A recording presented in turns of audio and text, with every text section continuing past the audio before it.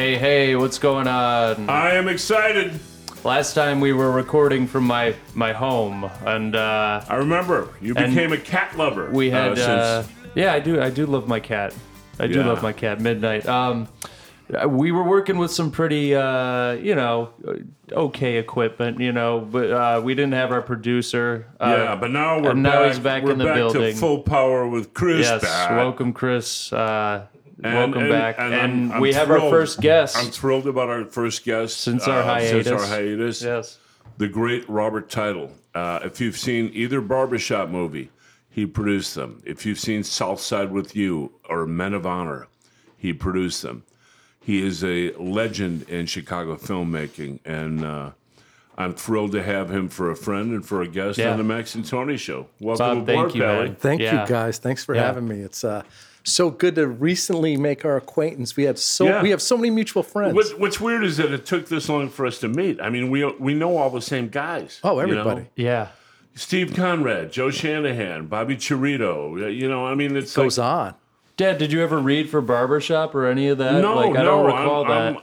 I'm Barbershop was largely a black cast. Right, totally. So, and you're not a black man, so it's make it but, checks out. But I'm trying. I would love to be, but you know what? All my friends were in that too. Cedric Young, Philip Van Leer.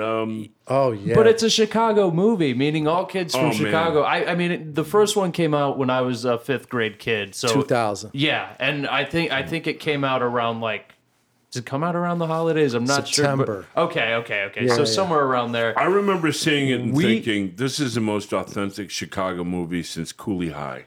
Sure. That's a compliment and a half. Yeah, well, it's Cooley High, let me tell you. My father found the funeral director for that movie.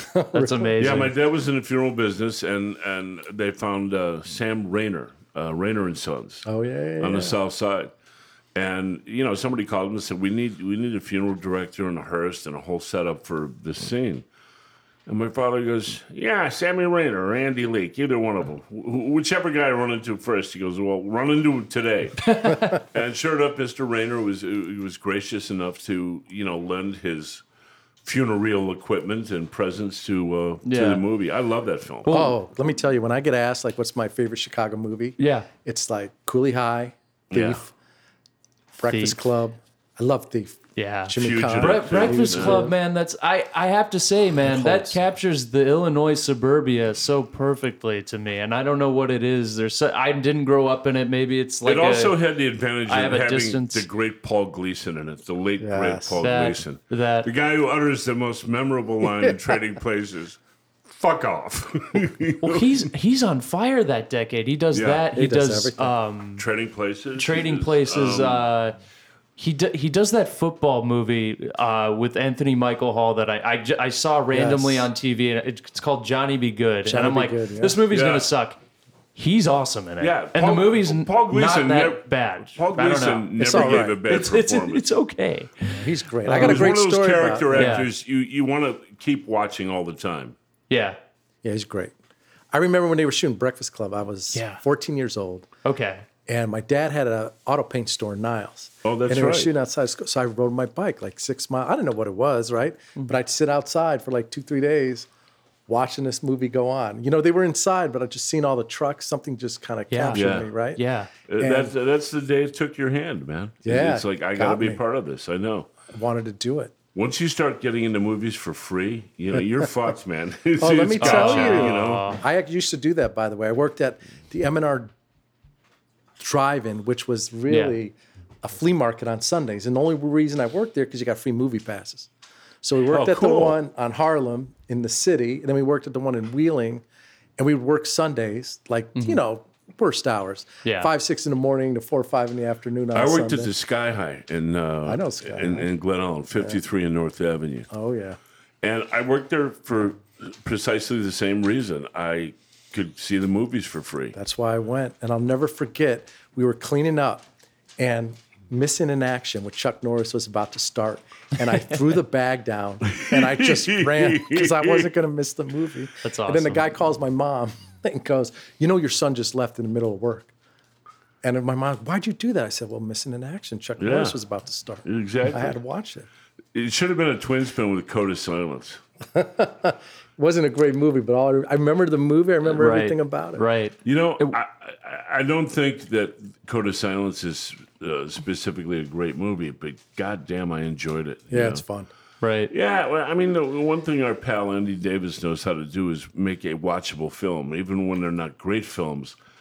They're never anything other than endlessly watchable. He's great. He's such a great director. Such a Chicago. Such a kind guy. Oh my God, he can make you feel like $1 million in just one sentence, and you're just as good as it gets. Wow. You know, he's done this podcast. Oh, I can and imagine. And it seemed that he always. His explanation for why his movies were always different and more interesting than the other action movies is there was always some political kind of angle to it that he was trying to put into his movies at every time. And, Andy comes out of activism. Totally. Andy shot Medium Cool for Haskell Wexler. You know, I mean, he was always an activist kind of persona, and you know, and in Hollywood, a lot of that put off a lot of the bigger shot movie types. You know, they kind of eschew that, and you know, it was you know, it was difficult for him sometimes to navigate between the business and the personal and his core beliefs. Yeah, it's hard. It's not an easy business to be in. Let me tell you. Got to have thick skin. Okay, so you started out working at the drive-in. How'd you wind up in the movie business? Where did you go? Well, you know, it's a funny story sometimes, but I go to Columbia College knowing I want to get into movies, right? I don't know what I was going to do in movies, right? But I wanted to make them. I don't know what side of it. I didn't understand it. I had no recollection. Like there was nobody in my family that was in this particular business, right? So I go to Columbia and I start working and I realize I'm not a writer, I'm not a director. I figured that out pretty early on. And I meet my business partner, George Tillman, and we just started making movies together. And we just were kind of joined at the hip. We would shoot every hip hop video in Chicago for like no money. We would do anything we can just to kind of like shoot things, right? And then we shot a 30-minute film called Paula, as George's thesis film in 1990. And that film won the Student Academy Award in the Midwest. Didn't win the whole thing. Okay. It was like nominated for one of the films in the Midwest. Nice. And I used that to raise money, $150,000. And we made this feature for $150,000, raised it through 44 different people in Chicago. You got 50 dentists. The 50 dentist rule. I think 2 were dentists. But my father was in the automotive business. He sold auto paint. So I knew all these characters my whole life. And I'd go around begging them for money. And my old man was like, dude, I know he was like dying. He goes, you lose this money. You know what's going to happen? I said, I ain't going to lose it, Dad. Yeah, but it's a risky thing. I said, I know, I'm gonna make it happen. And I would go ask him 2-3 times. Yeah. I would go back and I had this ledger. I'll never forget this thing. And if I would go to you like, Tony, I said on March 8th, I had $15,000. Then in parentheses, I only had 6. But so I kept this ledger of me lying to everybody to finally get to the right money. It's good to keep your life straight. Yeah, I didn't want to get caught in a lie, right? Then I'd go back to you 3 weeks later. Guess what? We're at 25. You got to put some money in that. And it just kept going up till we cobbled together $150,000. We shoot this movie called Scenes for the Soul. We drive to LA with like $600, crash out in a car a couple days, and 6 weeks later in LA, 2 days before Christmas, we sell for $1 million. Holy shit. It was unbelievable, right? But, you know. Who'd you sell it to? Savoy Pictures, who went out of business. Yeah. So the movie never comes out. Yeah, but Savoy actually made some decent pictures. They made a couple here and there. Yeah. But when you buy a movie on a VHS tape for $1 million, that's kind of why you go out of business, right? Right, yeah. I'll never forget it. Though. Yeah, we play this movie, we test it, and it tests horrible. I mean, it just, like, oh my God, talk about crushing. And once we tested it, that was kind of like the sign, like, okay, maybe this movie's not going to come out. And I knew full well that it wasn't really a movie that goes into theaters. It was kind of like a little art house thing that should have gone in a couple theaters. Yeah. But they bought it so fast, and I mean, it was amazing, right? But it got us in the business. And it taught you the hard ropes of Hollywood real quickly, right? Yeah, how to have marshal your economic sources and how to just police your aesthetic. And not only that, it was just like the slap in the face of not the movie never coming out was like kind of like makes that stung. Yeah. Oh yeah, but I was early on. I was like, okay, this is happening for a reason, right? And then George was writing a movie about his family called Soul Food, and he kept writing in and writing in. He was at so many drafts, and I'd read it here and there, and he just nailed it. And then we still had these agents, and I remember them giving the movie to Babyface, who was the biggest R&B producer in the world at the time. And they had a movie deal at Fox 2000, and they wanted to make the movie, right? And they said, well, we're going to shoot this in LA. We're like, nah, we're going to do it in Chicago. Good man. And they said, and they kept going, no, we're going to shoot in LA. I said, it's all right. We're going to hold on and do it in Chicago. Now, I didn't know what I was saying at the time, but my heart was there. Yeah. And George, like, we knew we had to be authentic until they said, yeah, we'll do it in Chicago. And we came back in November of 96, and we shot the movie, and it was like, now, who all was in Soul Food? It was great. It was Mackay Pfeiffer. Yeah. Very good. Was in there. I did an ER with Mackay. Yeah, I love Mackay. Yeah, good That was my guy. poker buddy, man. Yeah? Oh, we used to play like crazy. Gambling friend. It was Michael Beach, Keith Sams, Vanessa Williams, That's a great cast. Irma P. Hall, Chicago's very Amen, own. man. Unbelievable. I couldn't imagine queen. that in LA. Yeah, she's a queen. Just the soul food. No, exactly. In LA. It doesn't even sound right. It doesn't. Yeah. It doesn't. It makes me cringe. But the great thing about yeah. that movie, it showcased the African American middle class, which really wasn't portrayed on film. No, it really wasn't. No, I mean, it was maybe and to portrayed this in day- TV through sitcom-y kind of ways, but it wasn't Well said, really really well done in a slice of life kind of drama real way. Yeah. This is why I so value the paintings of Kerry James Marshall. Yeah. Because he shows you, Black Americans living life, just like everybody else, and he also brought the black figure into the modern canon of painting. Yeah, he did. Didn't he? And that's absolutely irreplaceable. And it's high time it happened. Well said. Well said. And it was interesting, right? Because after that film, every commercial you would see on TV had that same color tone that we had, that same tone, that That's so Oak funny. Park feeling. You should have made him send you a check, man. Nothing would have made me happier. We had Babyface's music in there. We were all right. I mean, Nice. Yeah, at the time, it was pretty good. Tell us about the genesis of Barbershop. So when we get to LA, George and I are sharing a car, right? And I used to go to my Puerto Rican barbershop in Chicago. So I kind of seen it, but not really seen it, right? Then he goes, hey, I got to go get a haircut. And I would drive him on Thursday or whenever day it was. And the same time next week, I said, man, you go once a week to get your haircut? He goes, yeah, I go once a week to get my haircut. And we're sitting there, and I remember just seeing this world, and we were talking, like, we got to do a movie called Barbershop, right? Look at this world. I'm just thinking, I just see it, comes to life. And then I started, okay, how am I going to do this, right? So I put the word out that we were looking for a script. And we kept looking and looking. Finally find something like 4 or 5 months later that the writer Mark Brown wrote. He wrote this really good script, but it had these religious undertones to it. Yeah. And I had to okay, let's fix this up. And we literally worked. Let's kick Jesus out of this. Okay? Let's just kick Jesus the fuck out of this. In a subtle kind of way. Yeah. And we worked on that script for a year, and we had readings. And we actually had, it was just that cast came to life, right? They brought it to life.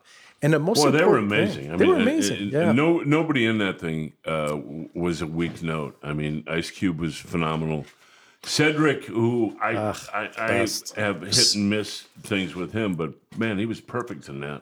He just encompassed that. And you know what? The The time it was set to was Also just, kind of on fire in that point of his career too, Yeah. and had just done the show, and I feel like he was sort of becoming this mainstream thing where he was getting too high and people were starting to kind of pick him down. Like a lot of people get famous in that time. but I thought that was the one loved him in movie that. sort of solidified him Absolutely. and was like, I can't wow. say enough good things about that guy. Listen, we all work with comedians. They're not the easiest people No to shit. get around. No way. No shit. Cynical dudes, right? But Ced would laugh. Yeah, right? yeah. He didn't have to be the funniest guy in the room. You know, Graham made a hat for him. You know, the guy who made your hat, Graham Thompson from Optimo Hats, who is just phenomenal. one of my best friends and one of the most beautiful human beings you'll ever meet. And he just said Cedric the Entertainer is just the coolest fucking guy I've ever met. It's unbelievable. And he just has to laugh. Like I said, doesn't have to be the funniest guy in the room. That's important, though. Yeah. Like, comedians usually try to one-up each other and always constantly try to be that guy.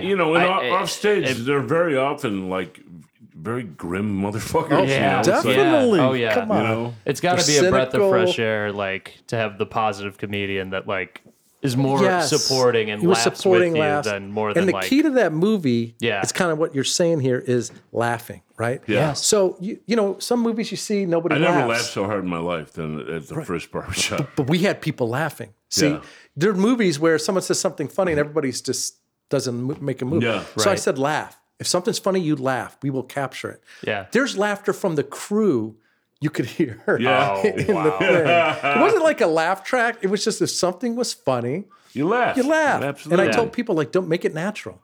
Yeah. And the way it was shot, it was warm. Mm-hmm. So it wasn't your typical really bright colored kind of urban film at the time, right? It was just a lot of warm colors. Mm-hmm. Yeah. And it felt like a drama. So it was shot like a drama. I love how you portrayed the political in that movie, the politicians. Because in Chicago, they're scumbags, and your movie knows that they're scumbags. They're scumbags when they wake up, they're scumbags when they go to sleep. I like that. It was interesting because Don Scott came on to do a rewrite, and they just shaped like that political conversation was always in there. Yeah. From the jump from that script, and he just shaped the script, and we didn't realize the impact it would have. We were just trying to make a great movie. I was about to ask that. When you go into any project, not just Barbershop, do you not try to get high hopes because of maybe what has happened in the past where you sell, your movie and it doesn't get released? Do you? I don't know. I've always heard this term from Terry O'Quinn off Patriot. He said something about like prepare to fail or something. Yeah. And I always kind of enjoyed that because it's like, it's not exactly, maybe it's not the most optimistic way to look at things, but also it helps you keep your ground and it keeps you humble a little bit. But I don't know. How do you go into projects? I actually do that. Like, I have no expectation. Okay. You work hard. My goal is to make the best movie possible, right? And after that, it's up to the movie gods to take it and see what happens. And I can't control it. A lot of people say, well, you can market it. No, you can't. It's going to pick a date. You pray to God it's not a snowstorm in that weekend. Yeah. Pray to God there's not a natural disaster. Right. You hope the weather's somewhat decent so people go out. It's like what Lorne Michaels says about doing Saturday Night Live. He goes, the fact that we do this live, it doesn't mean that we're ready. It just means that it's 11:30. That's hilarious. And when I did the shows at Steppenwolf, I mean, very, very often early on, I'd have to memorize 90 minutes worth of dialogue, and very often I'd have to leave myself little cheat sheets around the set to be able to. Would you ever go off and improv a little bit? I did on the Midnight City a lot. Did you on that one? Mm-hmm. Yeah, just because I felt like when I see anybody shifting their seats or God help you if somebody looks at their watch. Oh, that's gotta kill. You got 5 seconds to get them back. Yeah, Right. Well said. Yeah. I know you're not improvising on Conrad's work. Oh no, never. And you know what? I always give a heads up to the script supervisor and say, look, I don't want to transpose a single word. I don't want to leave out a single word. Yeah. Well, not to kiss his ass. No. It's written specifically for a very specific reason. I'm saying about me. Now, he gives so much to work with in the dialogue. There's no need if you memorize it all. You do not want to fuck around. You don't need to improv. He's a genius writher. I mean, he just gave me 7 pages for recording the podcast of Leslie Claret. Kurtwood's the structural dynamics of flow. which has really nothing to do with piping, you know. But and he fills in the colors on Jack Birdbath in a way that's just you just read it. It's fucking gorgeous. Tony, it's so good. Yeah. And I'm like, you know, every time I show up for set on his films, it's like, don't let me fuck this up. Do not let me fuck up the best writing I've ever been able to work with in my life. Can I tell you something? I've been chasing Conrad for 20 years, he'll tell you. Yeah. And I finally got him on this great story that we're doing with Paramount, the Adewumi story, about the family that escapes Boko Haram. Yeah. They come to the States, they're living in a homeless shelter, and their 8-year-old son starts playing chess and instantly becomes this chess champion. That's insane, man. It's an amazing story, right? This is a good time to have that kind of story with Queen's Gambit and stuff. You know? I know chess couldn't be popular. And you know, it's I such a love hard searching for Bobby Fischer. I was about to make a Bobby Fischer joke. I love there's going to that be a movie. Bobby Fischer movie. Same here, man. I thought.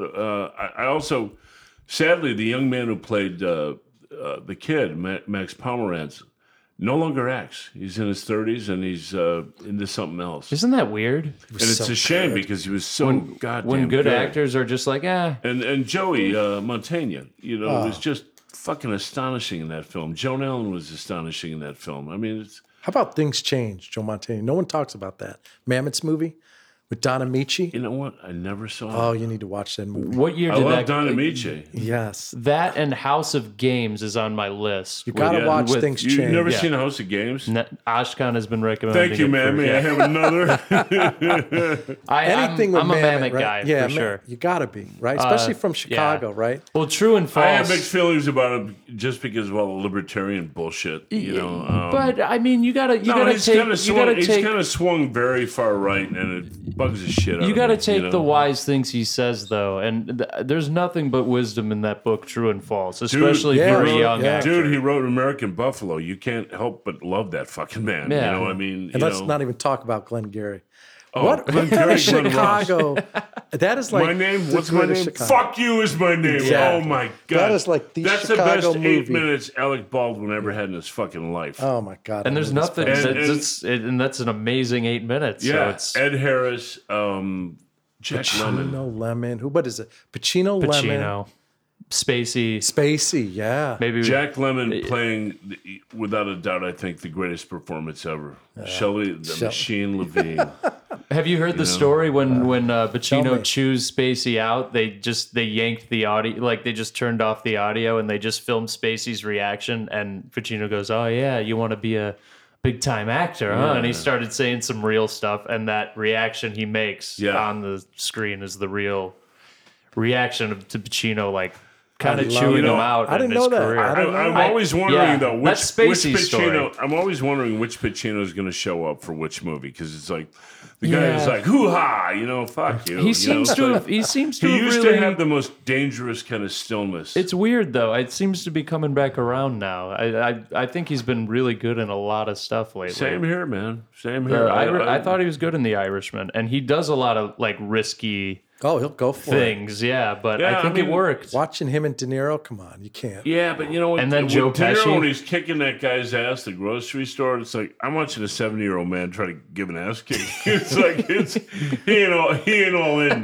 right now, you know. But if you know him, it was not a Billy Bat beatdown, you know. But you can kind of buy it a little bit. Yeah, I got to tell you something. You know, to go into him, I've learned so much from De Niro that I use to this day. yeah. You worked with him on Men of Honor. Yeah, him it was, Cuba. I was in Cuba's first movie with him. Oh, yeah, the one in Chicago. wow. This piece of shit called Gladiators. Yes. Yeah.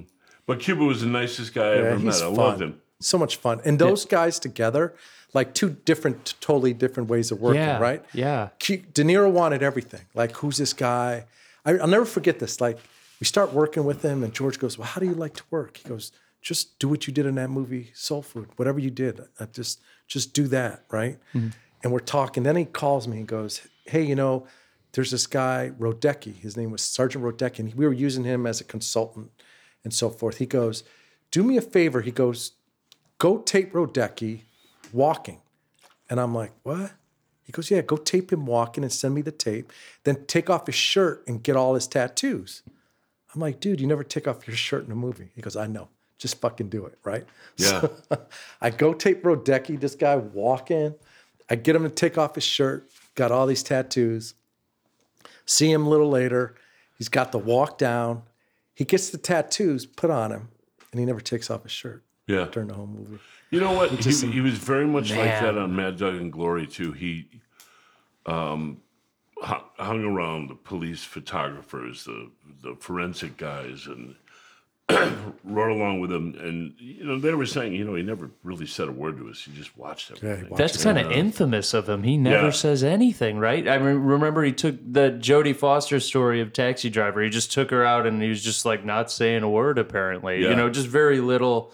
But he was really just trying to feel out what was going to become that great scene. Yeah. And he's as method as it gets. I love Robert De Niro. And another thing he does, I had a scene with him in Mad Dog and Glory, and it was... he's the best. I was never so scared in my life. It's like, man, you do not want to look like a drool case in a scene with Robert De Niro. Right. Yeah. And, he doesn't, like, show up to set. He just kind of materializes like on Star Trek. It's like... And he'll read the line a couple times, like, how you doing? How you doing? Yeah, exactly. How you really? And then you keep. And if you're playing opposite him, boy, you better be. I was nervous. You better be on your game. Yeah, because you got to come in at the right time. Absolutely. Yeah. And he would do readings. This is the most important thing. I asked him after like the fifth time. John McNaughton likes a lot of takes, and then after about the fifth take, I said, "How did it sound to you?" He goes, "I was concentrating on what I'm doing."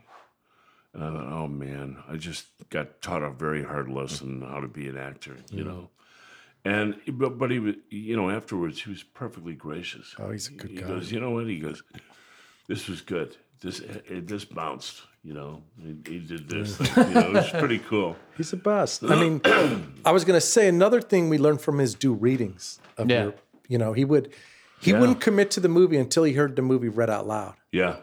And we went to New York. Yeah, and sometimes 2 or 3 table readings. Yeah.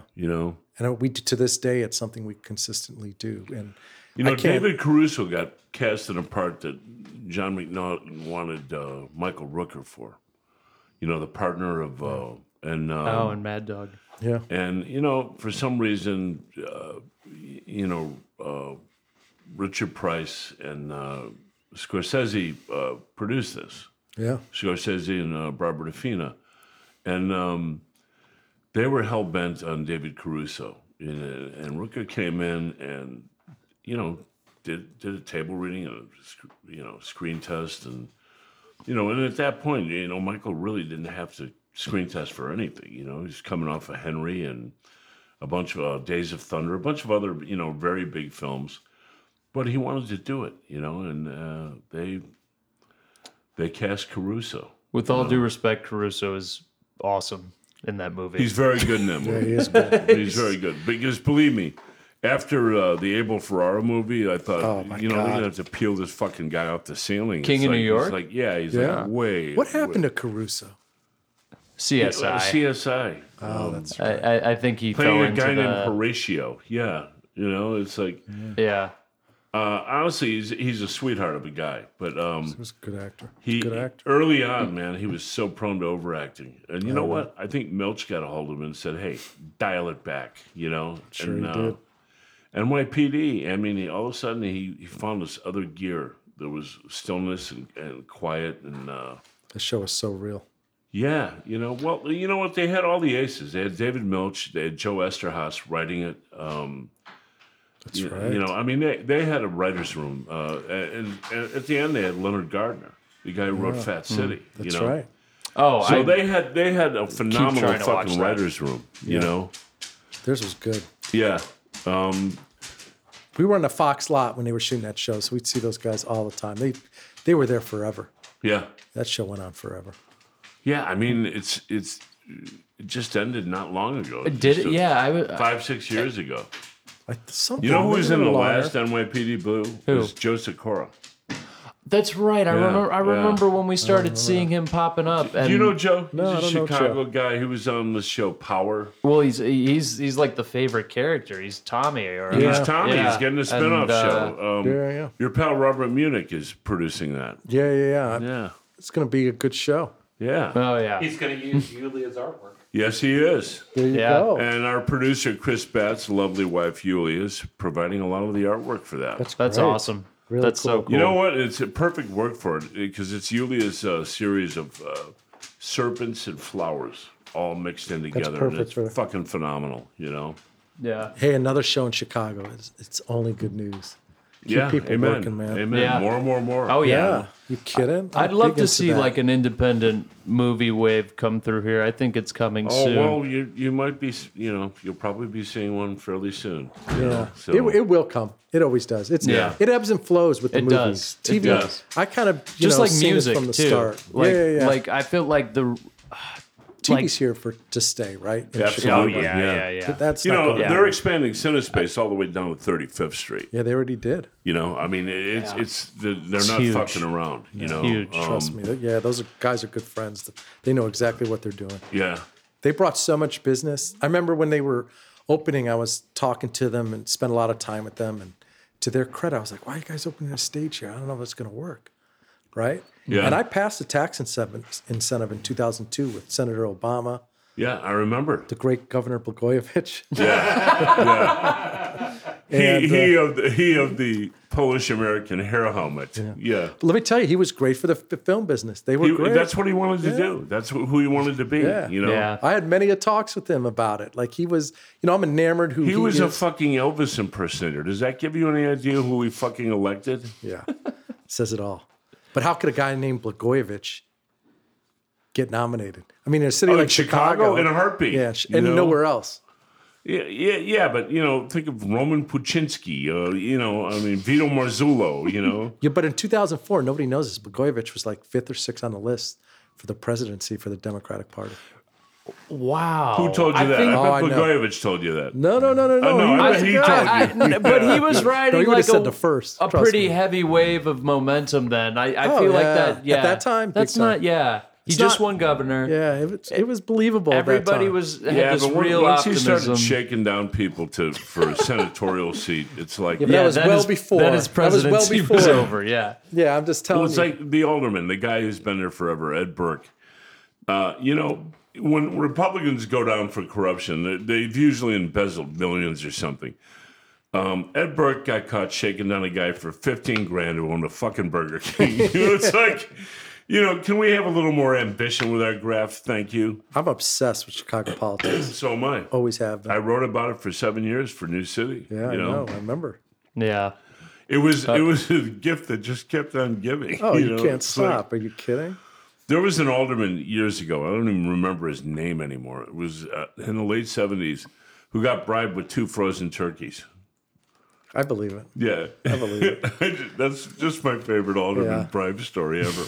There's so many. I mean, it's so rich, right? Yeah. That's why the city's so rich. There's just so much. Yeah. Like we always say, everybody's got a story, right? Yeah, Absolutely. Yeah. Everybody's got a story. And when you have political power here, being the mayor of Chicago. You're somebody. We don't have movie stars. But being the mayor of Chicago can be as big as a president of the United States. Absolutely. Exactly. The way, if you want to view it that way. Richard J. Daley handed John F. Kennedy the election. Enough That's said. how much power he had. Yeah. Exactly. Yeah. My father knew the 2 guys who drove all the Cook County votes to one of the cemeteries and stored them in a mausoleum. They're probably still there. That's unbelievable. That's how Nixon lost that election. Yep. The grave sites of Chicago. Yeah. Yeah. Oh, I know that story. Yeah. My dad couldn't name those 2 guys, because they were in the funeral business. Oh, I got you. Yeah. Best place to hide stolen votes is in a mausoleum in Mount Olivet or Holy Sepulchre or Rose Hill Cemetery. Right. The weird thing is that it was an open secret for a long time. I mean, everybody knew it except anyone with a badge, No, I believe it. And you know what's interesting, too? You talk to anybody outside of Chicago, they have no idea what alderman is. Nothing. Yeah. Right, yeah. Right? Nope, Yeah, nothing. no, they have councilmen. Right. I used to play cards in a game with Dick Mell. Oh, My friend Nick Rosa had a game of Texas Hold'em once a month, and you'd buy in for $125, and $100 would go into the collective pot, and the other $25 would cover all the food. You know?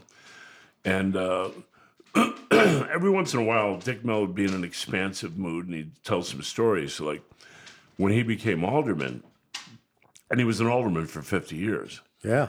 And the old man, Daley, was still alive, and he called him Aldi.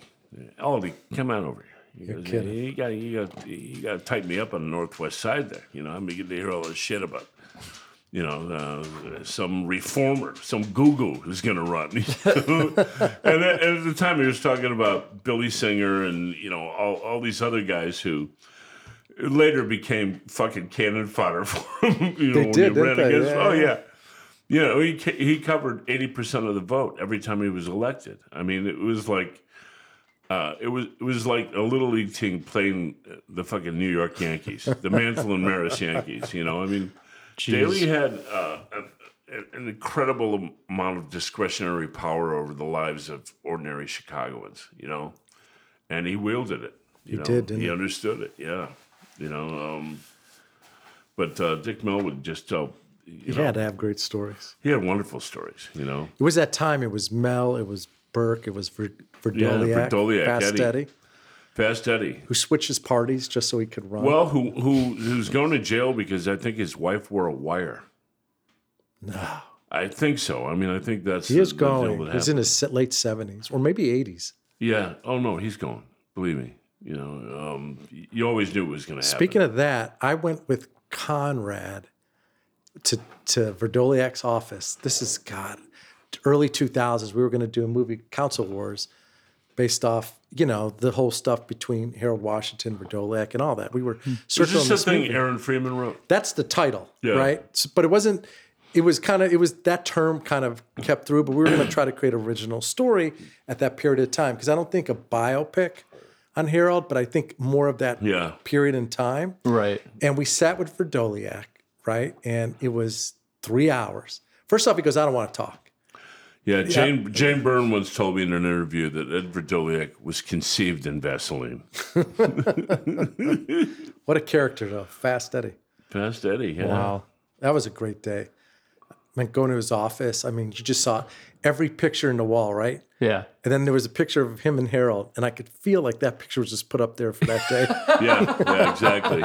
See, we're friends. Oh, man. Yeah, exactly. But the best story he told, and I always love telling this story because I heard it, is, and a lot of people don't know this, Verdoliak on Sundays would go with a box of donuts and he would go see Harold, right? Yeah. And they would talk it out and they would kill the box, the two of them. Yeah. Now, this is the same person who on Monday morning, they went at each other. Absolutely, man. It's a different time, right? It was like, yeah. But he would do that. Harold used to always say that he understood what Eddie Verdoliak was. Yeah, I buy that. He said, do I know him? I don't really know him, but I know what he is. Yeah.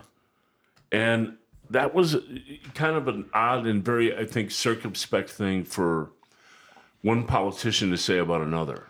Yeah.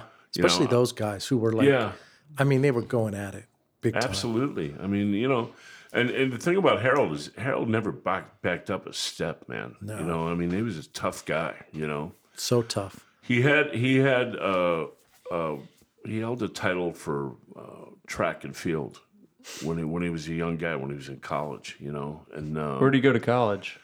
Chicago State. I thought it was Roosevelt, but you're right, Chicago State. Yeah. I worked on his first campaign. Really? Yeah, I handed out Harold Washington buttons, Where? And at the end of the red line, believe it or not. Okay. And all these people would get off, and there's this crazy white guy handing out Washington buttons. And I think it was for the optics. I think it was, here's this guy who's, white Chicagoan campaigning for Washington, And every once in a while I'd see him in the elevator, and he'd go, "Hey, Six, give me a square." He smoked, and at the time I smoked Newport, so he always, "Hey, Six," because I was 6 feet tall, That's great. Give me a square, But I adored him. What a character. I did the memorial drawing of him for Chicago Magazine after he passed. I want to see that. Yeah. He was. Still have that? No. The magazine acquired it, and. How did the city feel under him? Like, did it feel? You know what? I felt good, like, or is it like? Good question. I felt very good. I felt like this is a sea change. I also hope. I also had like a box seat into how politics works in the city, Right. and how much of it is due to the absolutely title differences of race and class. And one of the things Harold used to say is that he goes, they'll always have you believe it's about black and white. He goes, it's about have and have not, son. Yeah, that's what it's about. That. And you know what? He was very canny and very smart that way. He was one of the most incredible congressmen when he was a congressman. And, I wordsmith, right? I learned a lot watching him. Oh, yeah. When he said something about Eddie Verdelier, he goes, he has run a vituperatively vicious campaign of smearisms and innuendo, and love that. He was so much more eloquent than like the Dailies, I mean, Richard J. Daley, I resent the insinuendos. I mean, this guy slid sideways into fucking sentences, it's like, but I remember thinking, this is a moment of great hope. Yeah, sure was. An African-American man got elected to be the mayor of Chicago. Did anybody over the age of 21 ever think they would see that day? No, I didn't, No way. And look at Barack, right? I've read every story about him, and I've talked to him about Harold, and he said, I got a phone call the day Harold died. I was on the set of Married to the Mob. And it was just the worst fucking day of my life. It was, heartbreaking. Out of the blue. And he just wins the second election. Yeah. He finally gets the seats to go his way, 25-25. He's the deciding vote. Yeah. And he also figured out, they rezoned the wards. I got 14 months to actually govern, Yeah. And then it turns into this bullshit again. But he won. Like he rezoned the wards. They finally get it on his side. He could finally do something, and then he dies of a heart attack. You know what? He'd eat 3-4 cheeseburgers. Right. And there are constantly, incessantly, Right. There are conspiracies doctor, that come with that, right? That death, right? Am I making There's that up? There's a couple, but I think it was actually what Tony just said. Harold gained a lot of weight when he was in office. Right. I mean, and you couldn't drive by like a White Castle without him pulling it in and having him get, a sack of sliders. And, he'd smoke constantly. And I heard on the weekends, he would get in his car and drive by himself through the city. Yeah. Yeah, I heard that a lot. I heard a lot of great stories. That's cool. He did. Yeah. He was often very chafed by his security detail. Yeah. Alton Miller was his press secretary. Al Miller. Yeah. He was a great guy, and very often people would say Harold was kind of his own worst enemy, health-wise, Yeah, I've heard he worked insane hours, there was always an event every night, there was always, people go, well, he had poor health habits. I think he worked himself to death. I think honestly, that's I've heard that too. Yeah. I've heard the same thing. Yeah, but I'll always revere him, you know. Great story. Great man. Yeah. Yeah. I miss him. Well, where are we at time-wise? 40 minutes. Let's go a little longer. Go another 10? Sure. Yeah. Sure. I mean, how often do you get Bob Teitel to sit still for 40 minutes, I could barely sit still.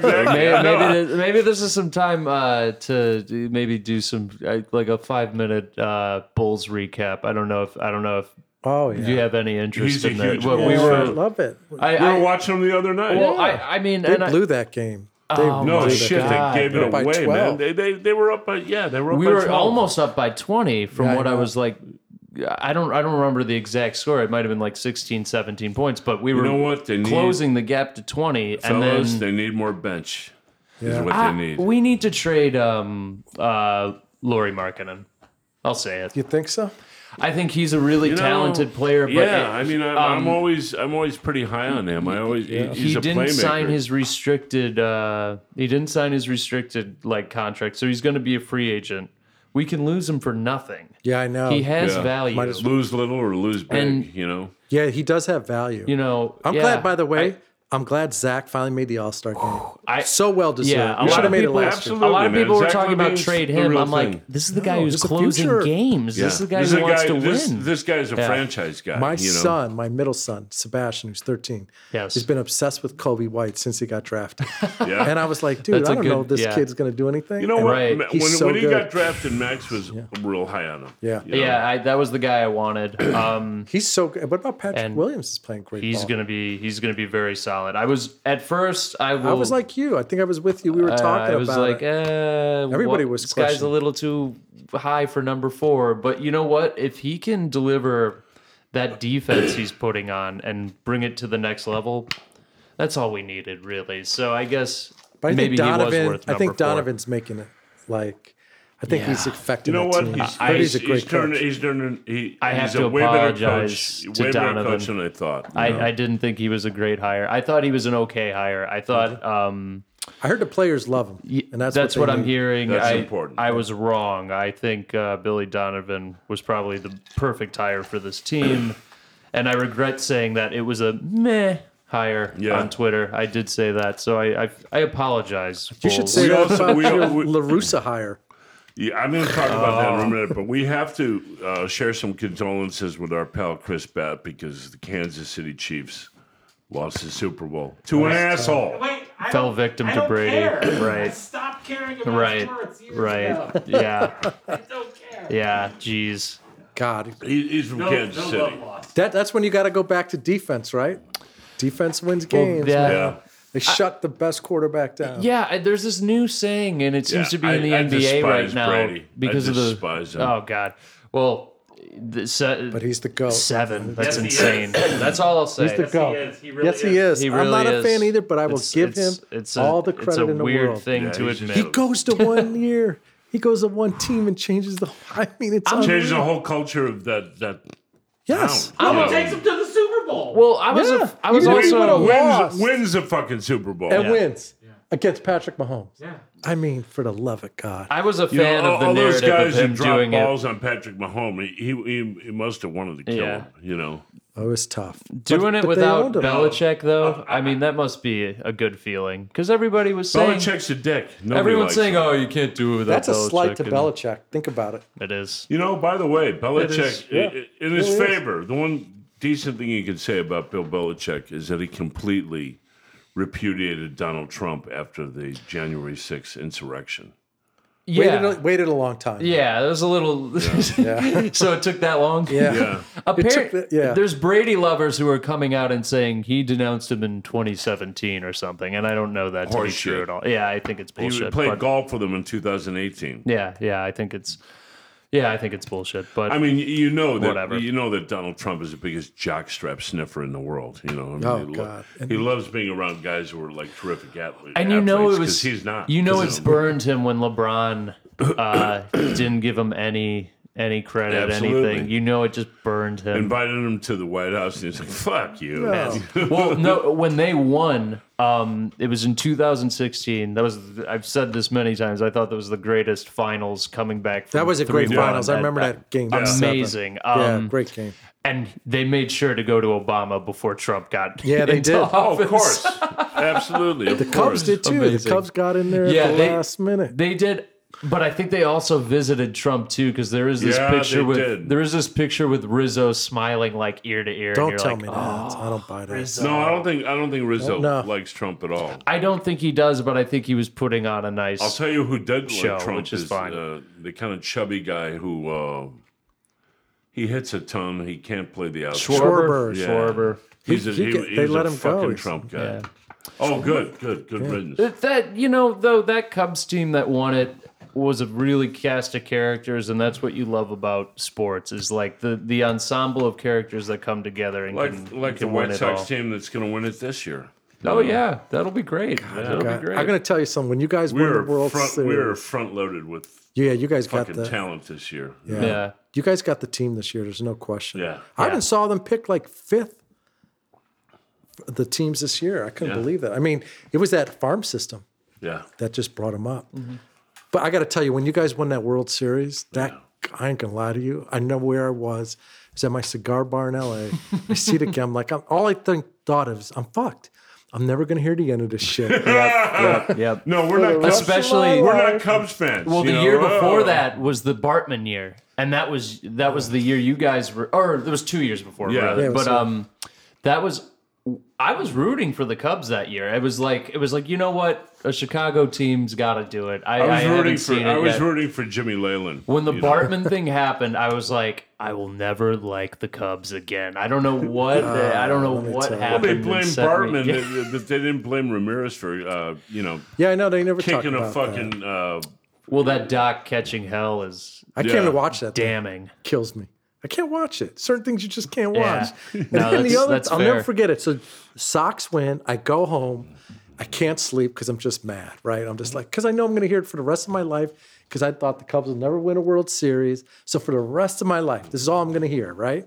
I go home. I put on Trying to Break My Heart, the Wilco doc. Okay. And I stay up all night, don't sleep. I don't know why I was watching that thing, and I just got sucked in that night when you guys won it all. Don't ask me why.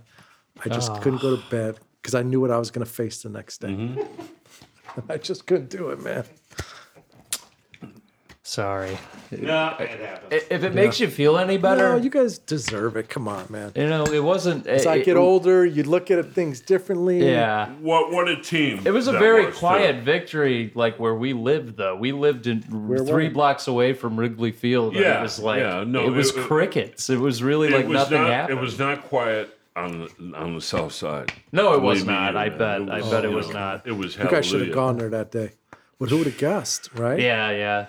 God, I remember everything about that Cubs World Series. Where I flew went to back the- from London. That was that day. yeah. Yeah. That was great too. There's a part of me that is a Cubs fan in a way because I grew up so close to the field, and Sammy Sosa Yeah, was the and player of my generation. It wasn't. Every weekend there's a sea of blue-headed douchebags walking around. Yeah, the no, neighborhood. and I there was was one of there was them. there was some negative stuff to Oh, yeah.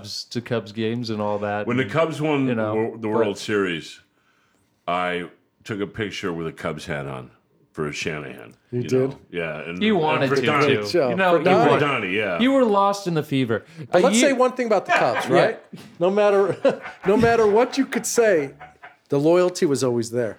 Got to give them that. Man, Oh, yeah. I stayed up till 2:30 in the morning to watch them win it. You know. Yeah, I but mean, let's talk about all the years at 1 in the afternoon when they're 25 games out of first place and it's July. Yeah. And it's still a good place to go and drink beer, man. You know? It's like it's the world's largest. It's always been a fun place. it's a fun place. It's always you been know fun. what? It's the most beautiful park in the world. The minute Yeah. you walk into Cubs Park, you were takes your standing, breath away. Yeah. You were standing in the tabernacle of And they've done a baseball. great job That's of well not demolishing it and keeping it as But they they fucked original the as rest they of the can. neighborhood up. Well, you know? outside, Yeah. I'm talking about the inside. The They're doing outside, that in Boston yeah. now.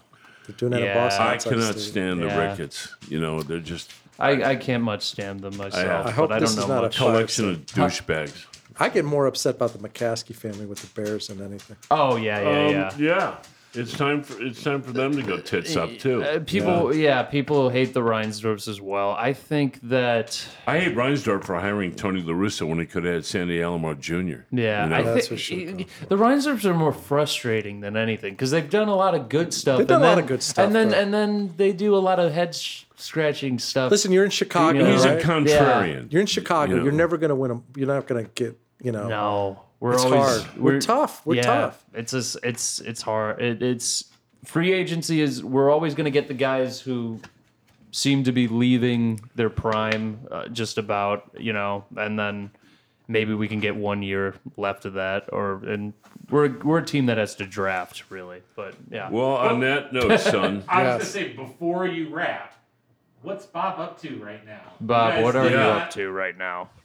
There's some things, a lot of development, right? Yeah. Because of the pandemic, I'm on the Zoom calls all day. So we're working on a bunch of films as we speak. We're close on Angie Thomas's second book after The Hate You Give. Okay, A couple bigger movies circling around, a couple TV shows. nice. A couple Chicago stories I'm always, but I juggle a lot. Yeah. A couple docs for the first time that I'm working on, we're developing something which I look forward to doing. which is pretty much about This is breaking news. Humboldt Park. Did you just break the news? No, I'm just saying. It's Chicago the way it should be, right? Yeah. It's not the CNN Chicago. Yeah. Mm-hmm. It's the Right. Chicago that we love, and it's the reason we're all here. And Yeah. I mean, listen, this city. I mean, I can't say enough about Absolutely. And you know Yeah. what? We need to rewrite the narrative it. Correct. that piece of shit Donald Trump Yeah. smeared us with for 4 years. Yeah. You know, what the hell's going on in Chicago? Well, Chicago. and to close that out, it definitely has been painted very, very weird. well- But you listed Thief, Breakfast Club, and a couple Cooley of High. Cooley High and Fugitive.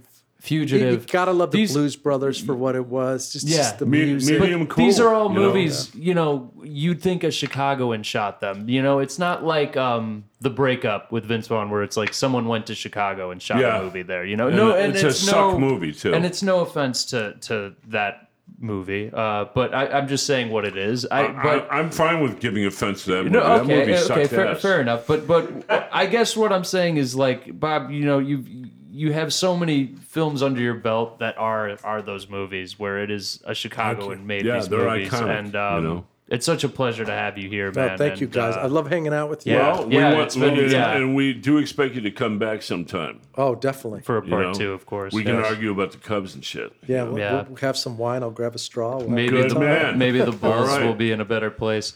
All right. Thank you, guys. We're done. Kid, Thank you, Bob. Kid, take us out. Okay, cool.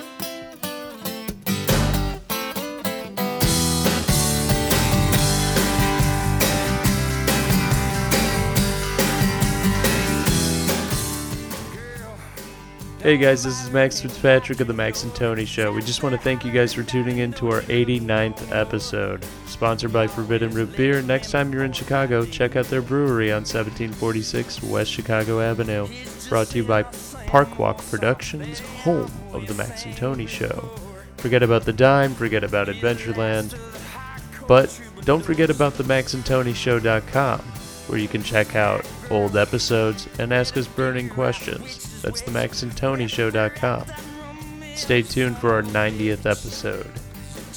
10 more away from 100 episodes. Can't wait. He gonna make love on your satin sheets. Wake up on your